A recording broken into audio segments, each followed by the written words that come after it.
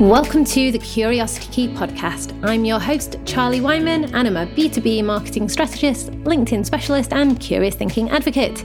So what is curious thinking? Well, I believe that when you approach your business and your marketing by being a little bit more curious about what's going on around you, you'll enjoy what you're doing, engage more with others around you, learn more, and be able to grow faster. It's not just about asking more questions either. It's about asking the right questions that will unlock all the potential opportunities around you. And this podcast aims to help you learn from other curious thinkers about how you can grow your business, get your idea off the ground, pioneer change, and more.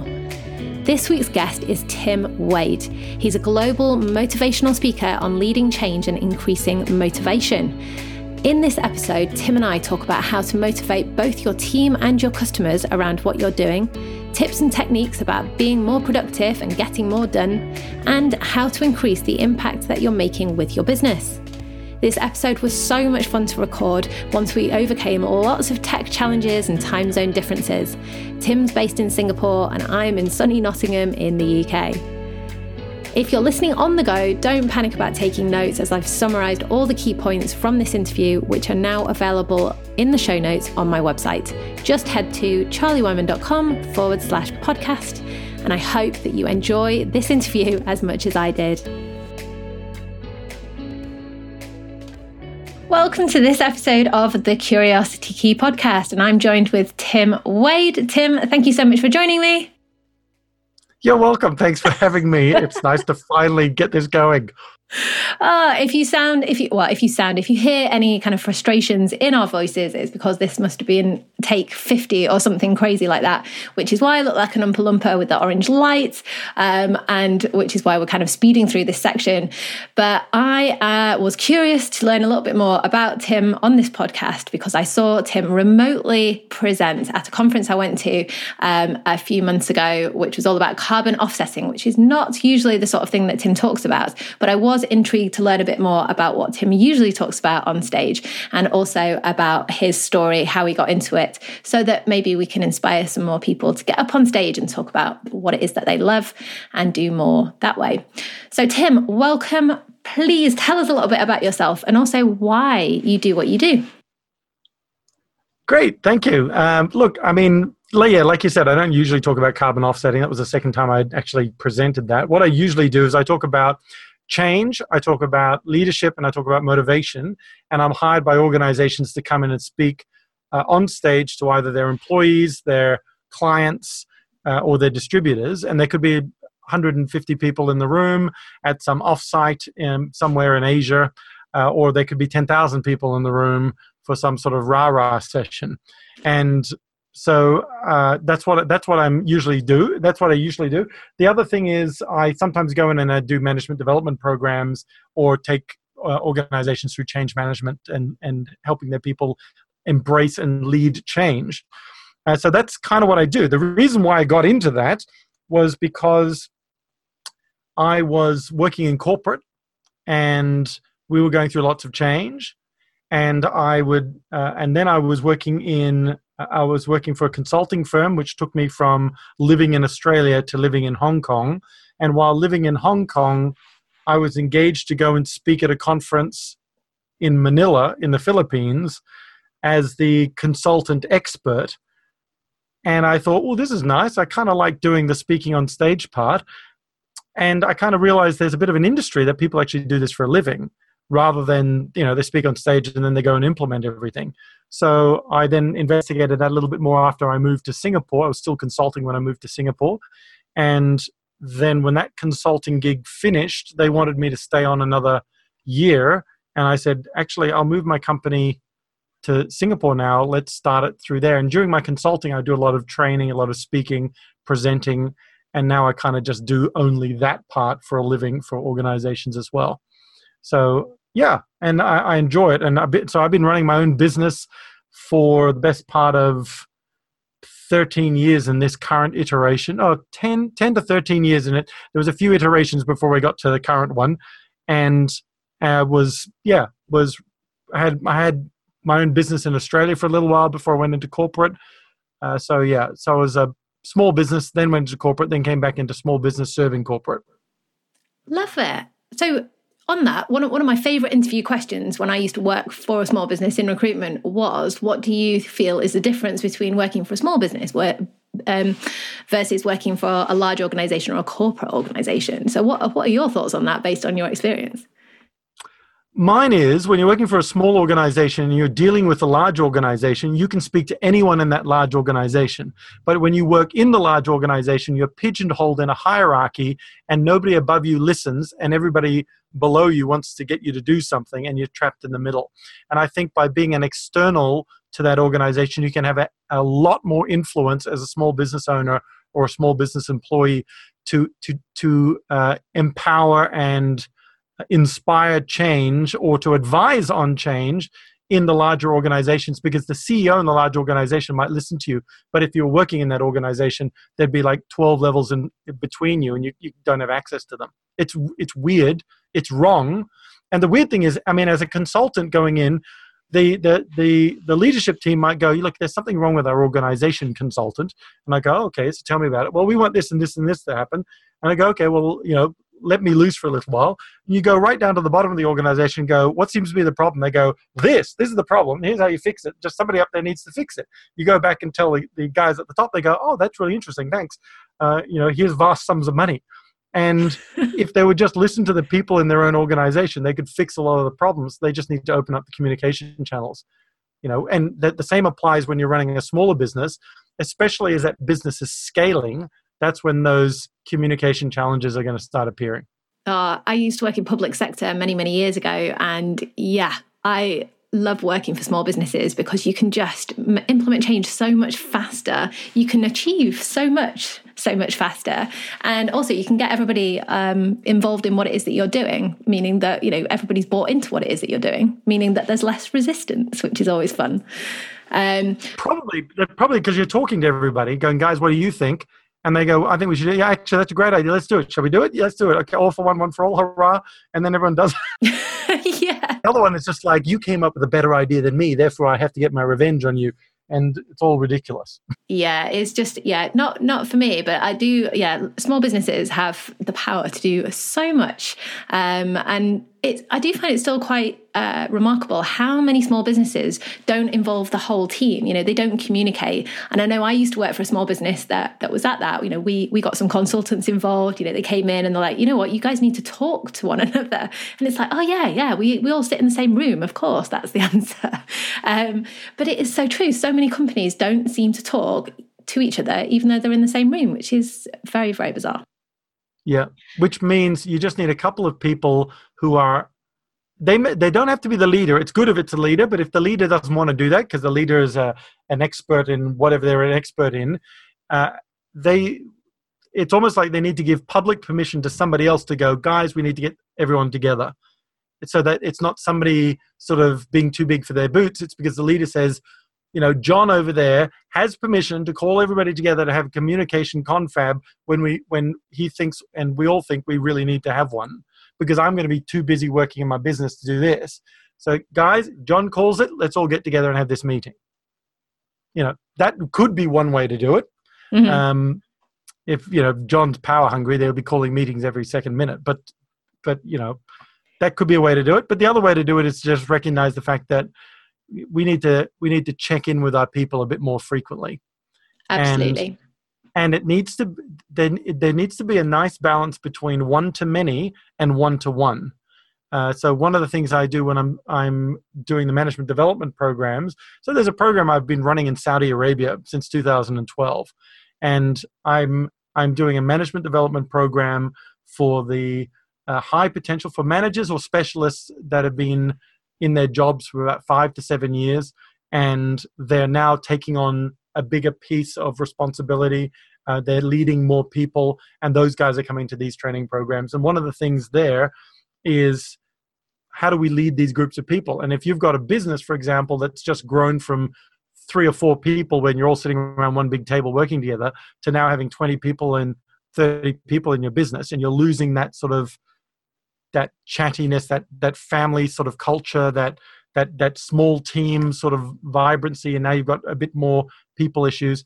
bringing in these couple of skills is really important. And the simplest one in the world, apart from team meetings, which is one to many, and a couple of extroverts will speak and everyone else will be quiet, is something called Rule 15.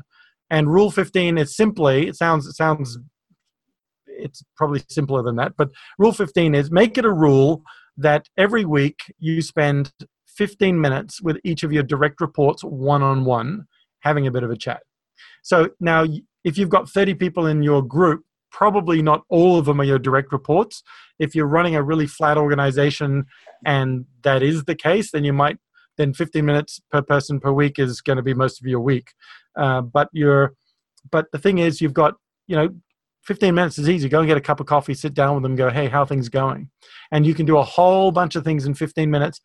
If you know that you're doing this every week for 15 minutes, you don't have to cover everything in the first session. You just, one session could be on mentoring.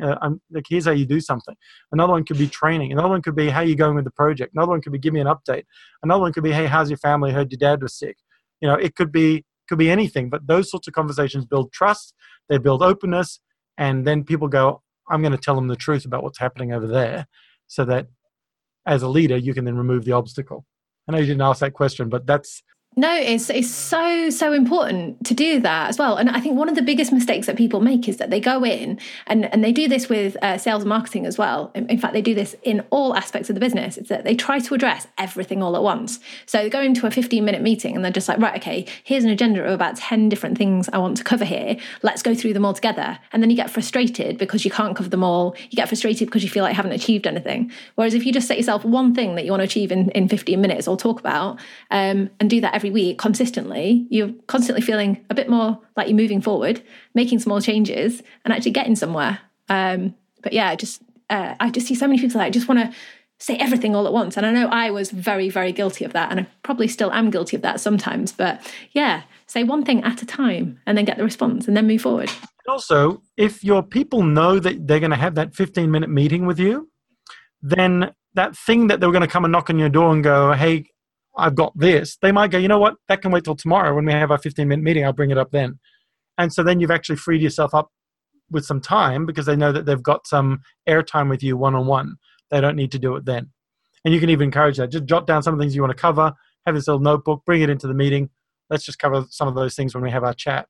And then you never end up in that cycle of like death by meeting, or you dread every single meeting that you're going to have because you have so many and you're just like, I'm not achieving anything. Yep. The two big ones used to be emails and meetings were the killer.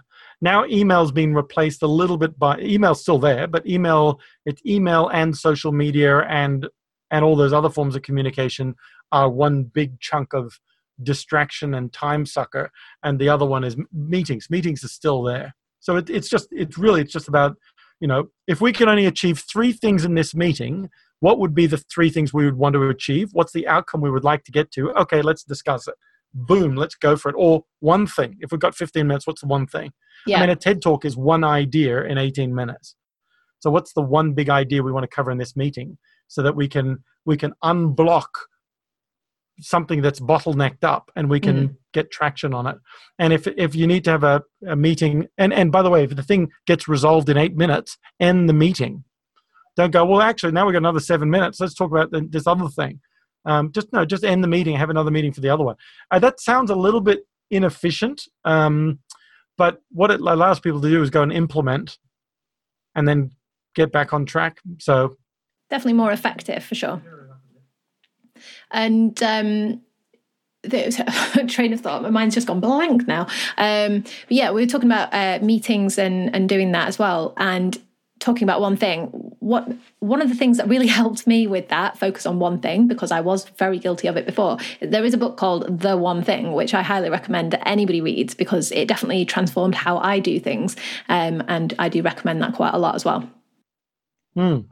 Basically, to save you reading the book if you don't have time because you're doing 20,000 things, the key thing is, what is the one thing that if we did that or eliminated that now, it would make a lot of other things irrelevant or fixed down the line. So what is that big one thing that if we're going to do that, That's going to make the biggest difference in our productivity in our day.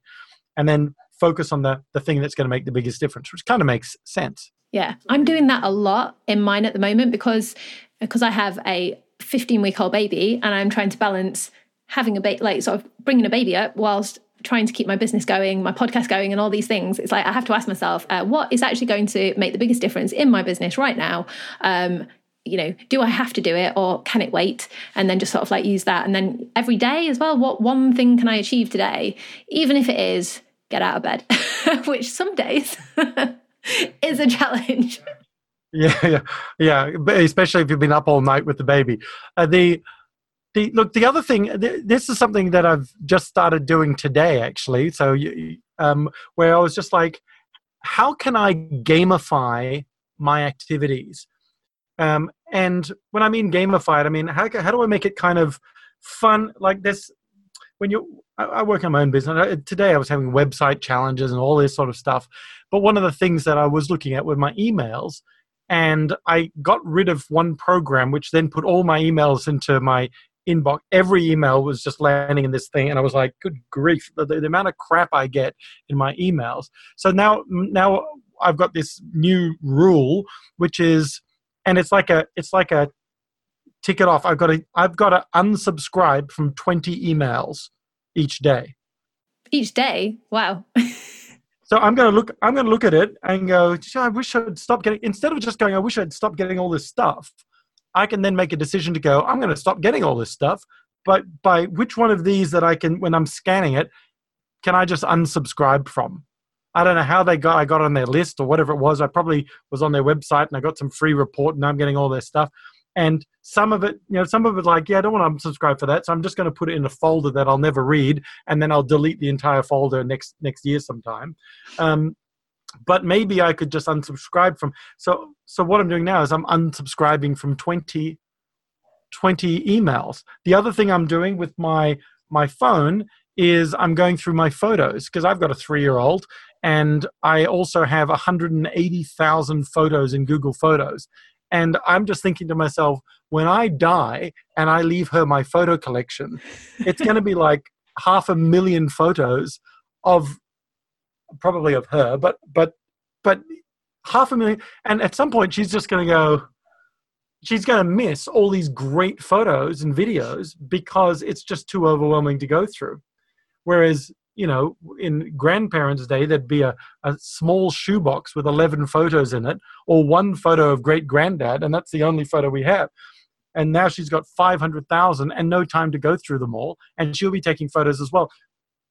So then the next thing is, how do I reduce that from now? So I'm not putting in ridiculous amounts. So I've got an app called Gemini, and it's a cool little app where it just puts all your photos in front of you going, this one or this one? And you just delete, here are the similar ones, here are blurred ones, here's stuff that we can archive. Here's ones where you've taken the same thing 7 times. We recommend you keep this one. Good. I'm going to get that app. Pardon? Yeah. I'm going to get that app. Yeah, it's called, it's great. And so I turned off the auto upload to Google so that I would have to go through it before it auto uploads everything. And then I would sync the photos and it would do that. But yeah, I mean, it's little things like that. I mean, I'm talking about photos and emails, but it's what part of your business can we turn into, how can we gamify it a little bit more? Even if it's a meeting, how can we go, guys, today we want to set a record for our weekly meeting and we want it to be under 10 minutes. Let's try and do this. Go. Okay, what's the update? Boom, boom, boom, and we got a timer and we're playing the game to get it under the 10. It doesn't matter the result of but it will help us create a new discipline. And gamification is a really good way of getting people to engage with what it is that you're doing. So I'm having a look, I have an online course and I'm looking at ways that I can embed gamification into my online course to help people go through it, be more effective and kind of enjoy the process. I mean, my course is all about business development. It's the sort of thing that nobody enjoys doing, marketing and sales, great, winner, So how can I make this more fun to get people to buy into it a little bit more, to then do it so that they can then actually grow their business? So make things more fun, especially with meetings. Like, how can you make your meetings more fun, more efficient, more effective? Yeah, and there's lots of cool ways to do it. One is you can have a silent meeting. So I mean, there's weird things that you can do. So you all come in and you have a silent meeting, and you have to write up stuff on a board, and it's making it playful. So I had this one where we had a debate, and we put the topic at the top of the board, and we had two sides to the debate, and everyone had to argue their point, and you could see them getting more and more frustrated. When they're getting frustrated, they're writing like this on the board. But it was funny. It was funny that we were doing it. And then at the end, it really got people to think, what am I really trying to say? Because I'm going to have to write this thing down. And it's like Twitter. We Twitterize it. I think is it Bezos that runs a lot of his meetings on Twitter? Somebody did. I think you're right, because I know that one of my old bosses, I think, didn't make any friends at the time, and I think she just turned around and said, right, I want everybody to tweet me your emails. If you can't send it in a tweet, I don't want to hear of it. Which wasn't very helpful, because it was there were other things to say. But I think that kind of it did get you thinking about how you can say things more succinctly, get to the point quicker, and stop rambling, which then takes up loads of time. Yep, true. I think it was Bezos. But I think it was him. If it wasn't him, it was the Zappos guy. Might have been the Zappos guy. I think he did shoes, didn't he? Anyway, it was somebody. I thought it was Bezos, but anyway, one of those guys. It was an os, Zappos or Bezos. One of the two. But yeah, but I'm not saying go and do the tweet thing, because there's documents that people need to see and all that sort of stuff. But and then there were standing meetings where you just don't have a table, you don't have any chairs in the room. You got a table, so everyone. That was always my favorite. Yeah, and they just go, I want to sit down. I don't want you to be comfortable. I want to just get on with it and get out of here. Mm-hmm. So that's kind of good. I mean, there's lots of different things you can do. I know one guy here in Singapore, when you want to have a meeting with him, you'll go for about a 3-kilometer walk with him, because he's going to do his walk, and you're coming along and you're chatting away and your thing, and then that's the meeting done. And our colleague of mine actually suggested the walking meeting, and we used to do, we didn't get to do them as frequently as we wanted. Also, we're based in the UK, so especially in the winter, like walking meetings weren't always doable unless you wanted to get soaked. But because I think being outside and walking and moving as well, just helped you think more creatively and get to the point, and then just do, set yourself up for success when you got back from that meeting. Yep. Yeah. So there's lots of different things. I mean, that's about combining two things. Do the meeting plus, hence the 15-minute one. You're going to go and have a coffee anyway. Why not have the one-on-one meeting with somebody else, have a coffee with them, have a bit of a chat, and go back? So it's just combining two things. It doesn't always work. I mean, when I lived in Hong Kong, I had a little tiny apartment, and it was only me when I was there. So I met my wife here in Singapore, but when I was in Hong Kong, it was just me. So I had one chair, my television, and I had a treadmill. So I had the treadmill right next to the chair in front of the television. And I would come home after a long day of the consulting thing with a Chinese electricity company in Hong Kong. And I'd be sitting in the chair watching, for the first 4 or 5 months, I was watching football, English football in Chinese. And I was like, why isn't this in English? I mean, it's like, it's Hong Kong. They speak Chinese and English. And one day I picked up a remote control and accidentally pressed the button, which changed the language. And I was like, ah! But then I made a decision. And it was in English. I was just like, I can't believe I've been watching this for 4 months in Chinese. I can imagine it helped your Chinese if you spoke Chinese. Not really. I knew when they scored a goal. But what I also decided was, I'm coming and sitting down and watching the football. I could be on the treadmill. So then I decided, okay, I got a new rule. I'm going to be on the treadmill for 30 minutes. I can watch the football, but I have to be on the treadmill for 30 minutes, and then I can sit down into the chair and watch the rest of the game. And so when I said it doesn't always work, the upshot of that was I never watched any more football because I didn't want to go to the treadmill. I actually had a meeting. It was an online Zoom call with a guy who he walked all day. So he set his treadmill. He had like a computer set up and everything ahead of him.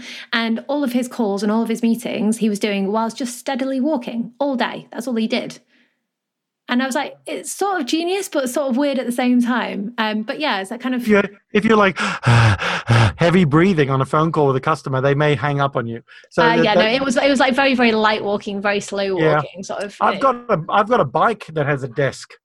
So it's an exercise bike with a desk top thing at the top, and sometimes I'm on there checking my emails and going through stuff, and because I'm so absorbed, all of a sudden I'm going, why am I so hot and everything else? And it's just, and then I look at the thing and I go, oh, I've just done 500 calories and I've been on here for an hour and a bit and whatever else it is. So it's kind of cool, so long as it's just one of my things. So different ways to make the most out of your meetings. There you go. It's about combining stuff that's taking up your time. How can we do both?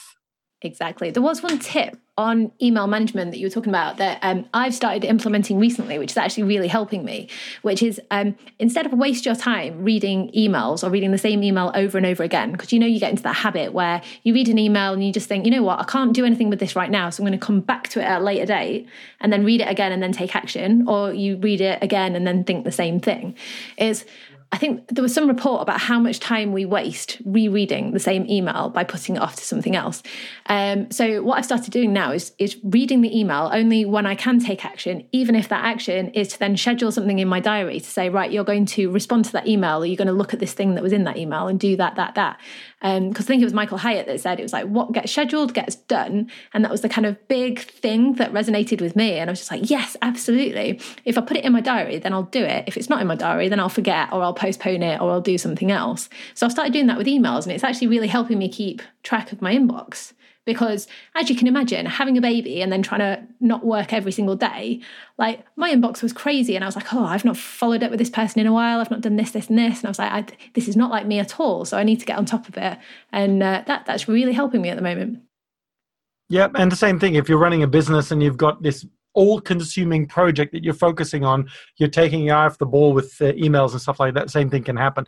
There's some other ones where there's some services. One of the services was called SaneBox, but there's other services as well where I think even Gmail has some sort of plugin where you can send it back to you. You can delay it by 4 days. Like, send this back to me on Monday.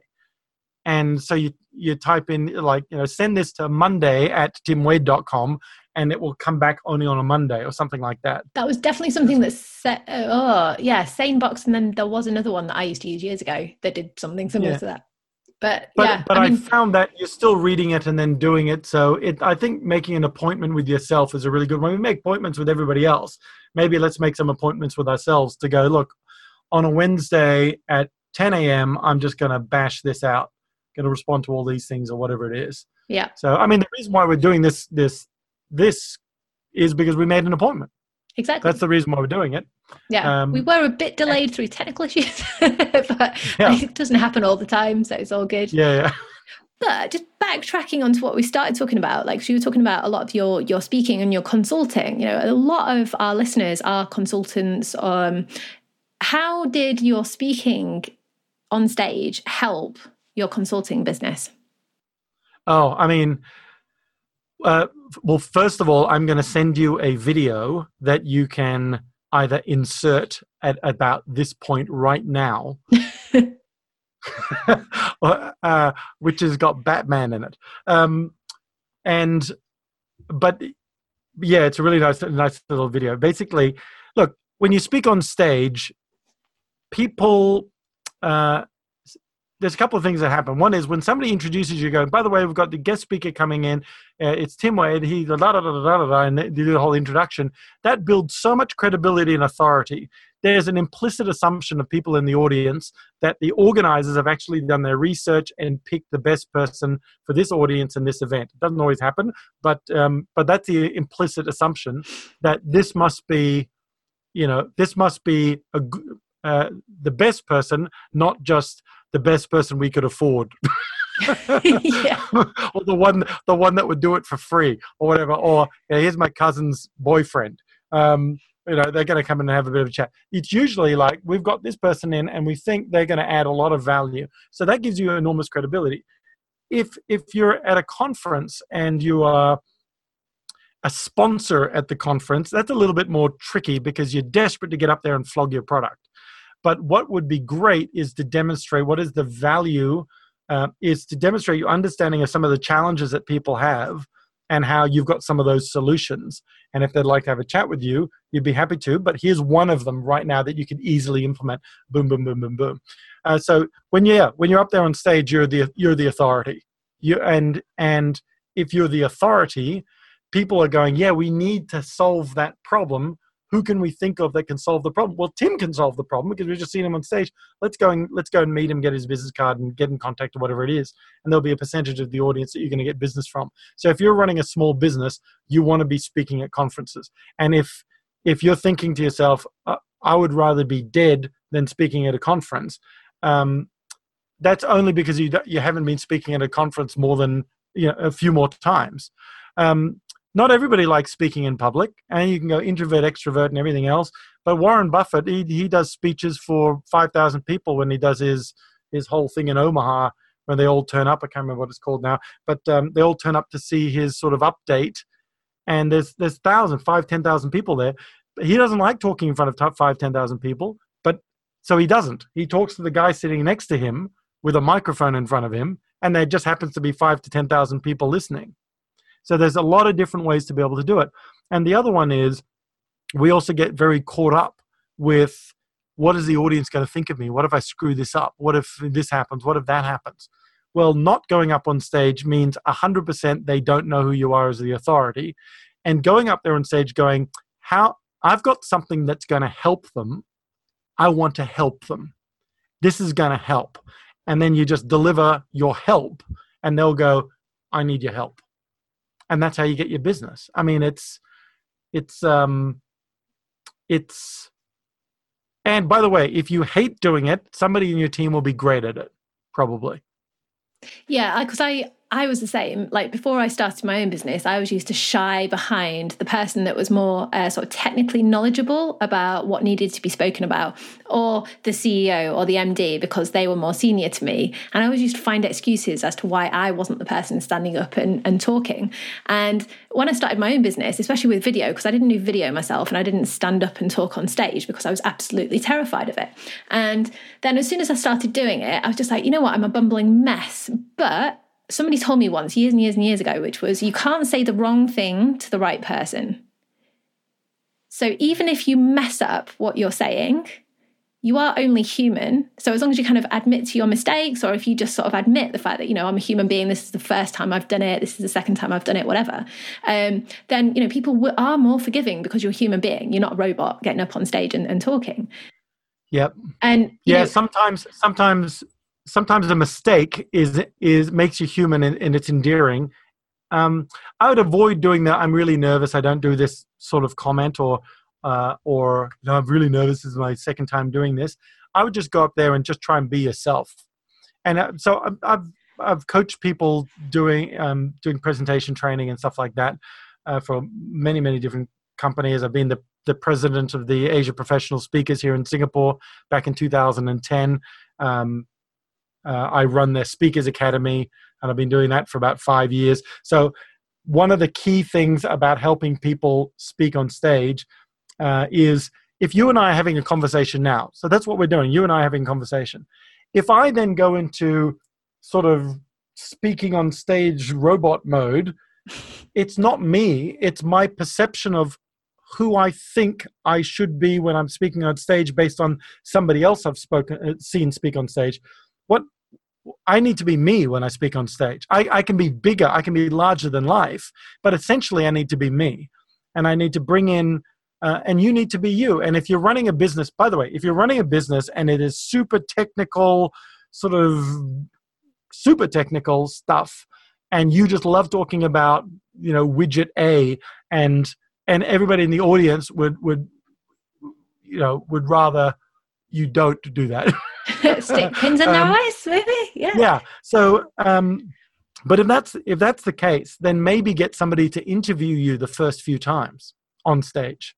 So tell us a little bit about why this is a good product.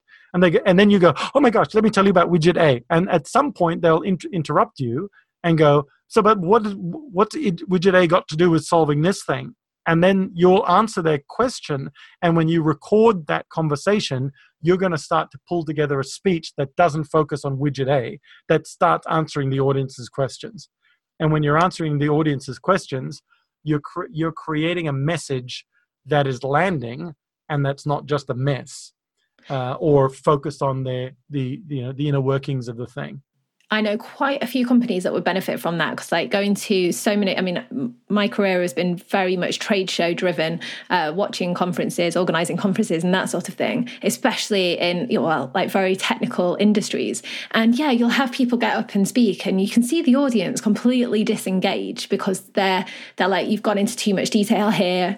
So that interviewing style is so beneficial. Same for people talking on stands as well. All of the event booths are all talking about the technical features of all of the products, not to do with any of the problems that they solve or anything that the market would actually be interested in or sort of draw them in. They've got to understand it first. So yeah, no, that advice is really, really helpful, because I did...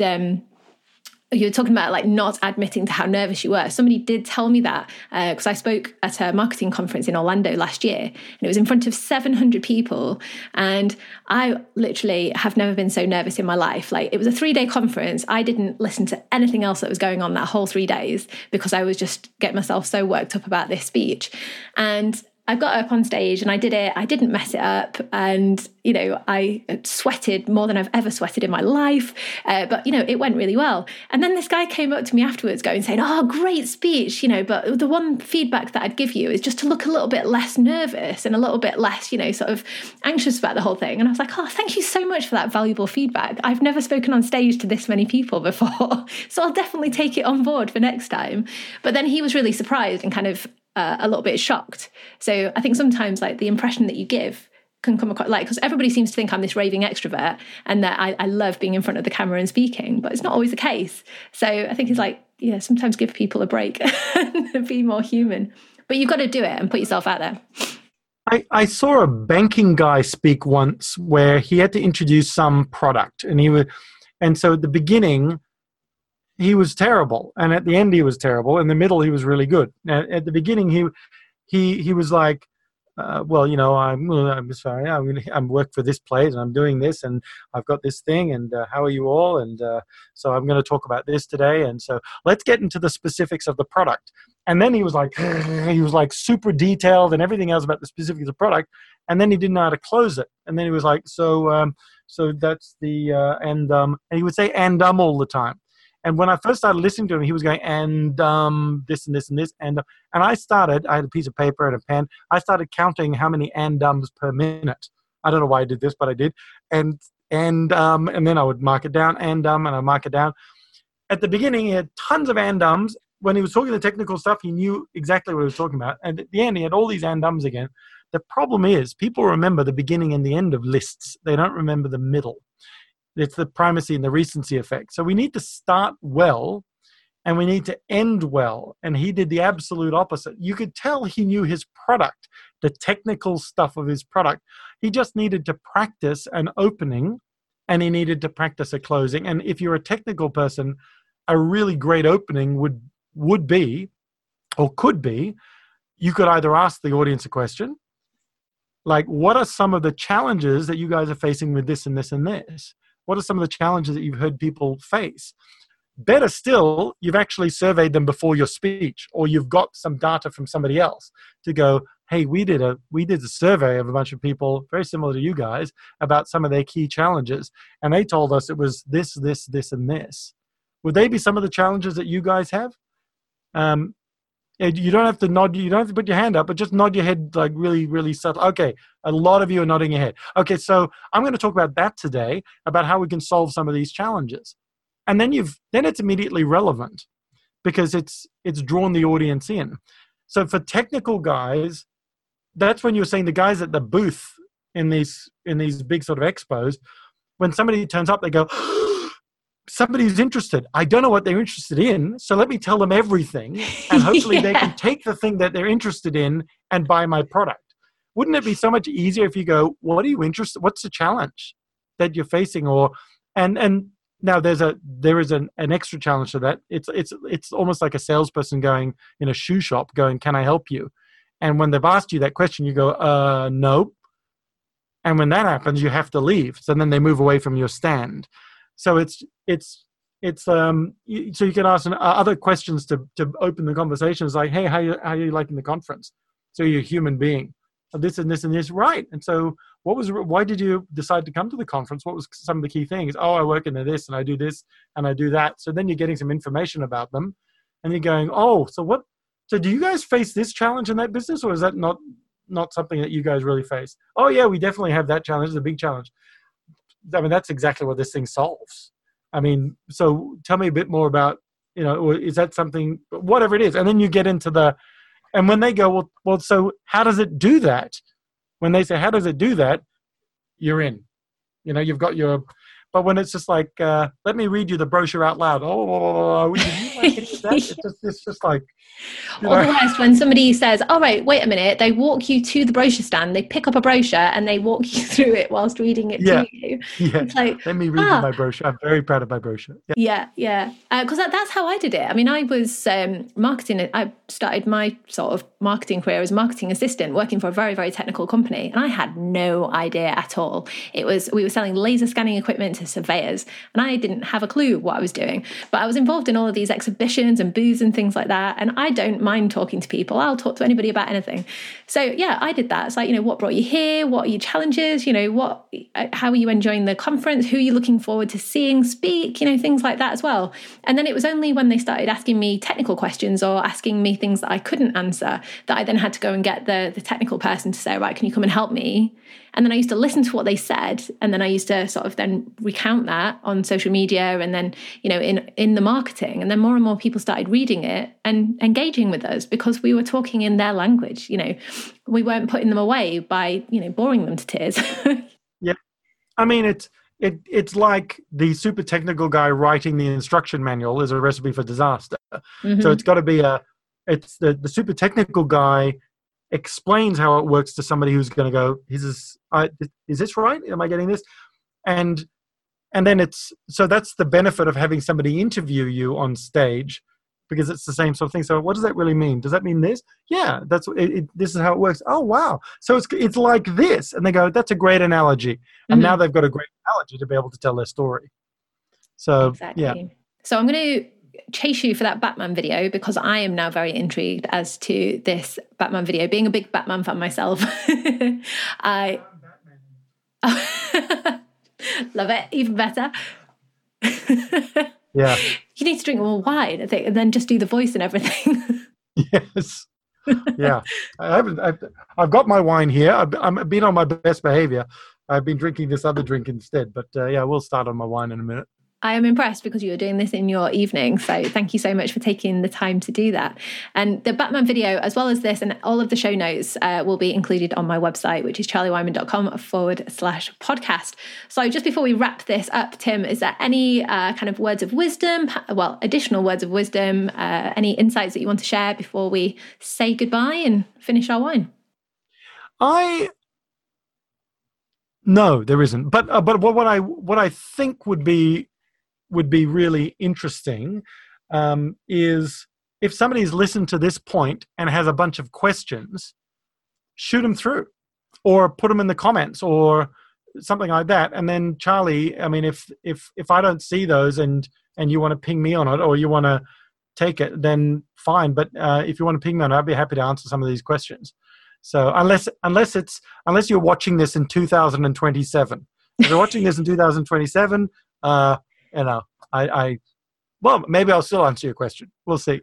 Well, this is a running theme for this podcast. And I think, myself and everybody that I've interviewed so far, just wants to help, wants to, sort of share their value, their expertise, their insights. So yeah, if you do have any questions, shoot me a message. If you want me to pass that over to Tim, I can do that. Or using LinkedIn, that magical tool where you can connect with people and ask people directly.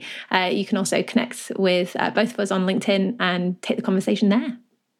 Brilliant. Because that's what it's all about. A lot of people think that LinkedIn is just for selling things. It's not. It's for starting conversations, getting to know people, building your network. Can't stress this enough. Well, that's how you connected and reached out with me. It was, yes. I saw you present. I thought, I want to know more about you. So I sent you a connection request and here we are today. Hurrah. Haha. Brilliant. Anyways, so thank you so much.